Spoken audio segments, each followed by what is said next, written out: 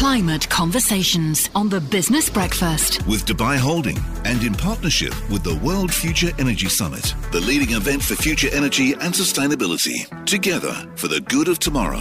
And we are counting down to COP, joined on the line now by the Managing Director of Earth Matters Consulting, Tanzeed Alam. Morning, Tanzeed. Good morning, Richard.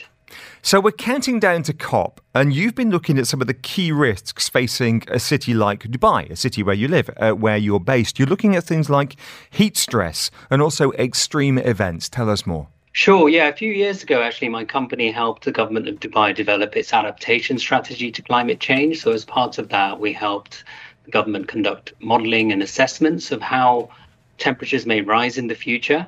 So we identified it could rise by between 2 to 3 degrees by around the middle of this century. It doesn't sound like much, but imagine hot summer days, 50 degrees, heat waves of consecutive days of 5 days or more becoming the norm in the summer. Obviously, with increased humidity, that means the need for more cooling, keeping people safe outdoors or indoors even. Heat stress like that is really critical in this region and in Dubai in particular, as well as impacts like sea level rise and more extreme events and flooding, how that might affect the infrastructure of the Emirate. So Tanzeed, how has construction impacted the climate of Dubai? 50 years ago, if we were here, there would have been a few houses down by the creek with wind towers, not a lot more. Maybe the airport had just opened back then. Obviously now Dubai, one of the thriving cities of the world. How does that change the climate? Well, I think Dubai in itself is a relatively small imprint on the global climate from its own emissions as a result of construction. However, if you have more a bigger city being built, it creates dust as well, and that dust in the atmosphere can lead to air pollution and impacts on your health as well as concrete absorbs heat during the day and releases it at nighttime. So that urban heat island effect is affected by increased temperatures as well. So if you go to a really built up area of Dubai, you can feel that heat even at nighttime when you think the temperature should be cooling down. That radiation of the heat from the hard surfaces that absorb it. Can we talk about rising sea levels, which is, I know that it's something that you look at. I would argue in my 25 years here, I haven't noticed a rising sea level. The creek is no higher than it was. Going down to the beach seems very similar to it was in the late 1990s. And yet, rising sea levels is something that you look at quite closely. So explain that situation. One of the intriguing things we found was that Dubai hasn't really been tracking sea levels for a long period of time. Normally you have tide gauges which can go back 40, 50 years, but because the city's so young, it hadn't been tracking that historic rise. So that kind of monitoring is crucial. That was one of our recommendations. So we didn't really have data at that point to be able to figure out how sea levels may rise in the future.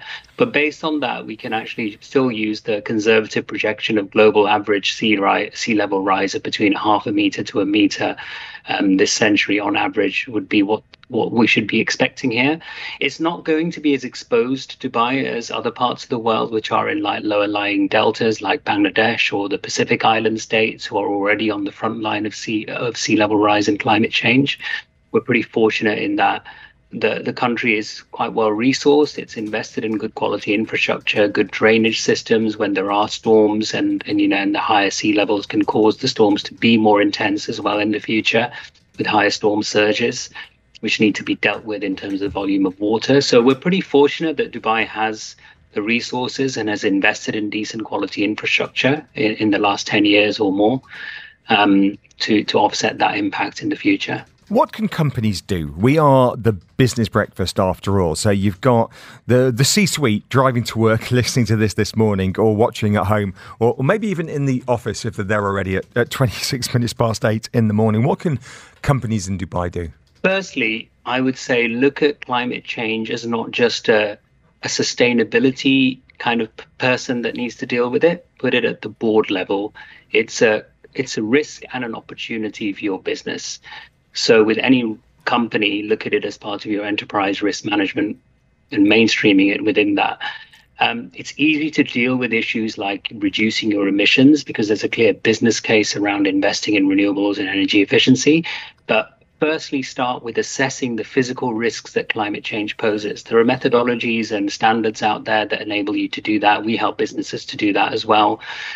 Like the Task Force on Climate-Related Financial Disclosures has a physical risk assessment component, which you could use to then start understanding how you might be affected, your business, your supply chain might be affected by heat stress, by extreme events. If you're in the food and beverage business, if you're importing food from potentially climate-stressed parts of the world, how will that supply chain be affected? How can you help ensure, if you're importing rice from India, for example, that those farmers are well protected from climate change impacts, because they're also on the front line, and making sure you can still keep supplying rice to the local market, but diversifying and looking at other sources of food and rice, for example. So there's practical tools that can be used to assess your risks, but firstly, assess it. Then you know what the information is. Then you can ask the so what questions. What do I do as a result of this information? And there's some pretty quick and easy things that companies can do as well.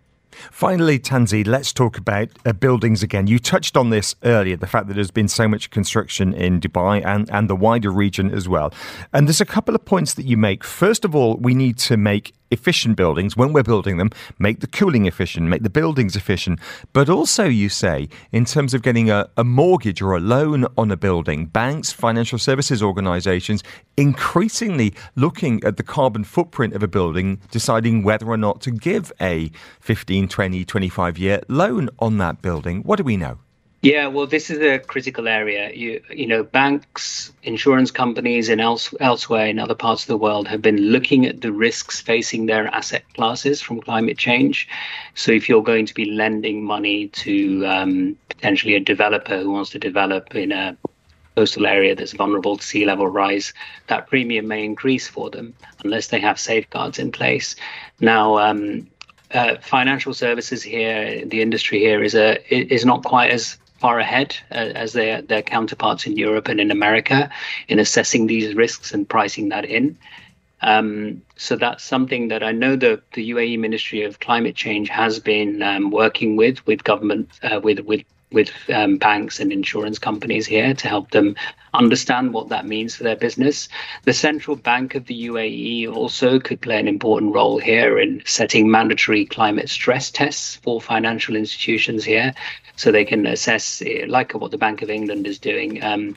So you have to kind of assess the risk of your portfolio, your investments from climate change and increased temperature rise in the future, and disclose those risks and manage them as well, and figure out how you can put together better insurance products or new insurance products, or green mortgages, for example, that incentivize developers to go for the top rated energy efficiency standard.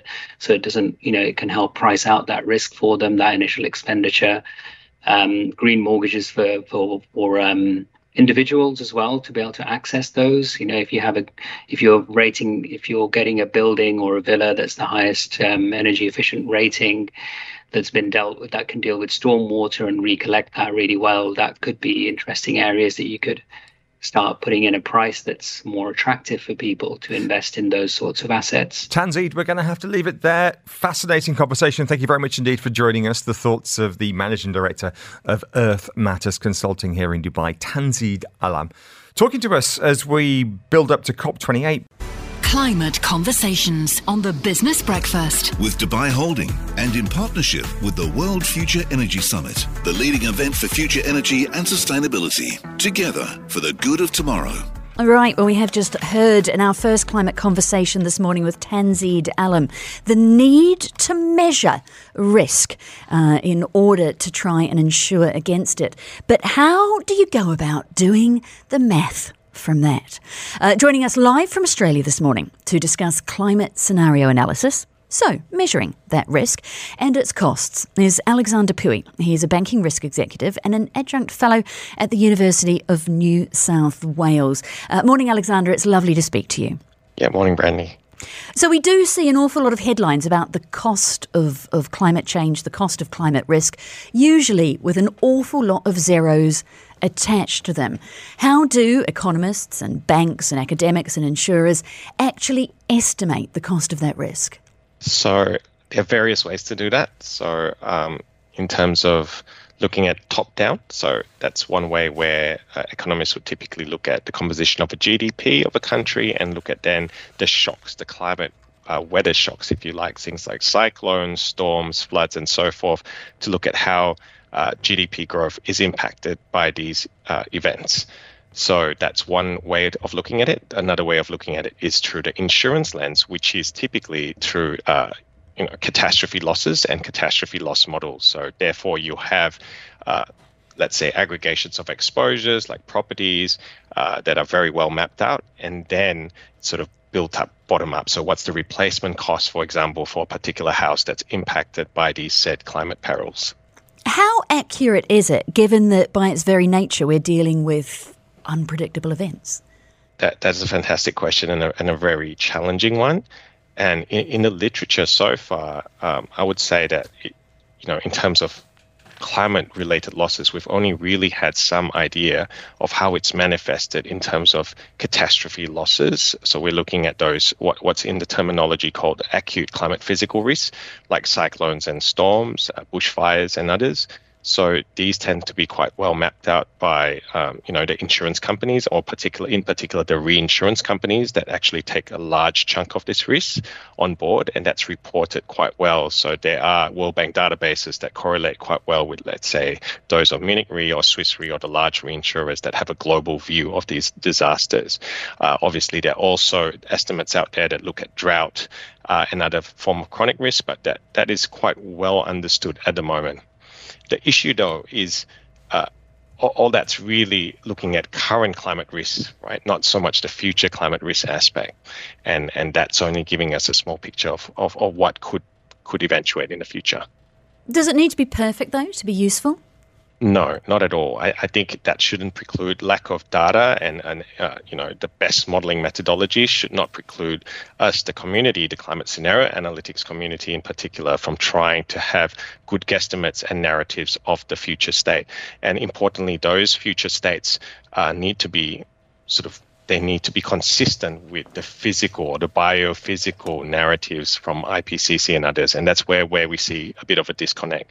Actually, it's an understatement. It's a lot of a disconnect between, let's say, climate stress tests that have emerged around the world in the last 2-3 years, very benign loss impacts at 2,100 at timelines under very severe physical climate scenarios versus, let's say, very dire consequences that are predicted, in a 4 degree or 3, 4, 5 degree warmed world, depending on which scenario we take. What's the danger of that disconnect, Alexander?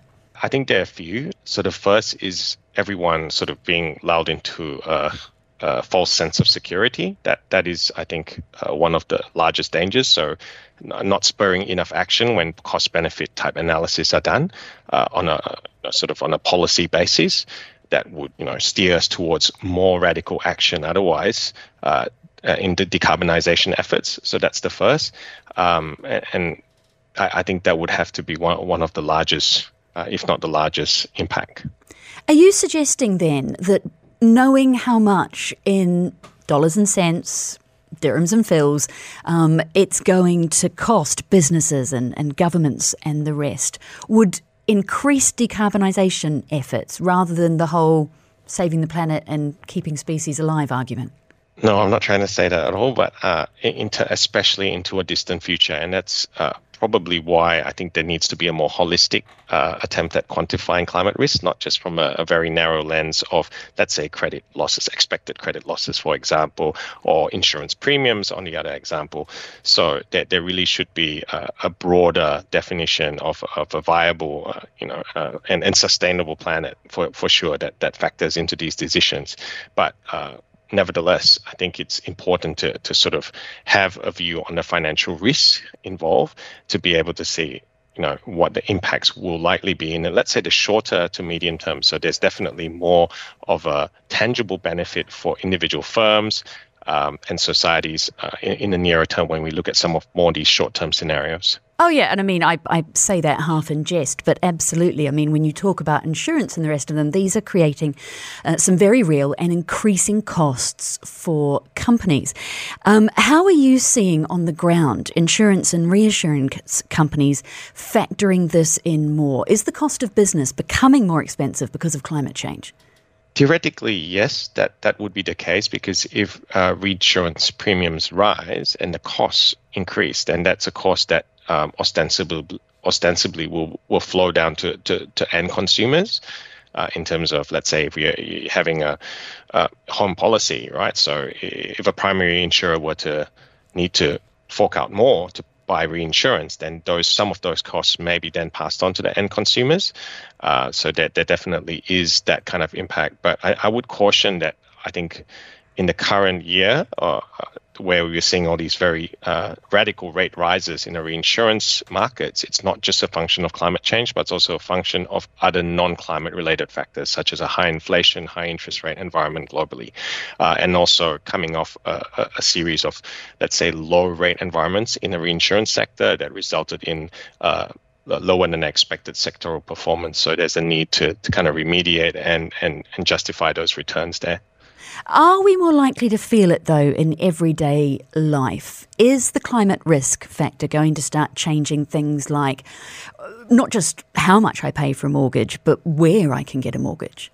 That, I think, definitely something that all these financial institutions around the world are trying to better understand. But it's still very much an exploratory, looking to see what we can do before we get to that kind of outcome, because there's a lot of interventions that can happen. For example, improving the resilience of homes, making smarter decisions about where we build, and development decisions to be able to change the future before we get to that sort of outcome. Because if you're looking at financial buffers or shock absorbers of climate, such as reinsurance just being one of them, others being government action, so thinking about risk pools and looking at buyback schemes across the world and radical government action intervention post disaster events, that's really not the way to go, not the only way to go, but prevention's always better than cure. Thanks so much for joining us this morning from Australia, Alexander Pui, who is a banking risk executive and an adjunct fellow at the University of New South Wales. We appreciate you joining us on the Business Breakfast. I liked his comment about prevention better than cure. It reminds me of one of your favourite phrases, which is, it's better to have a fence at the top of the cliff rather than the ambulance at the bottom. Exactly. Climate Conversations on the Business Breakfast. With Dubai Holding and in partnership with the World Future Energy Summit, the leading event for future energy and sustainability. Together for the good of tomorrow.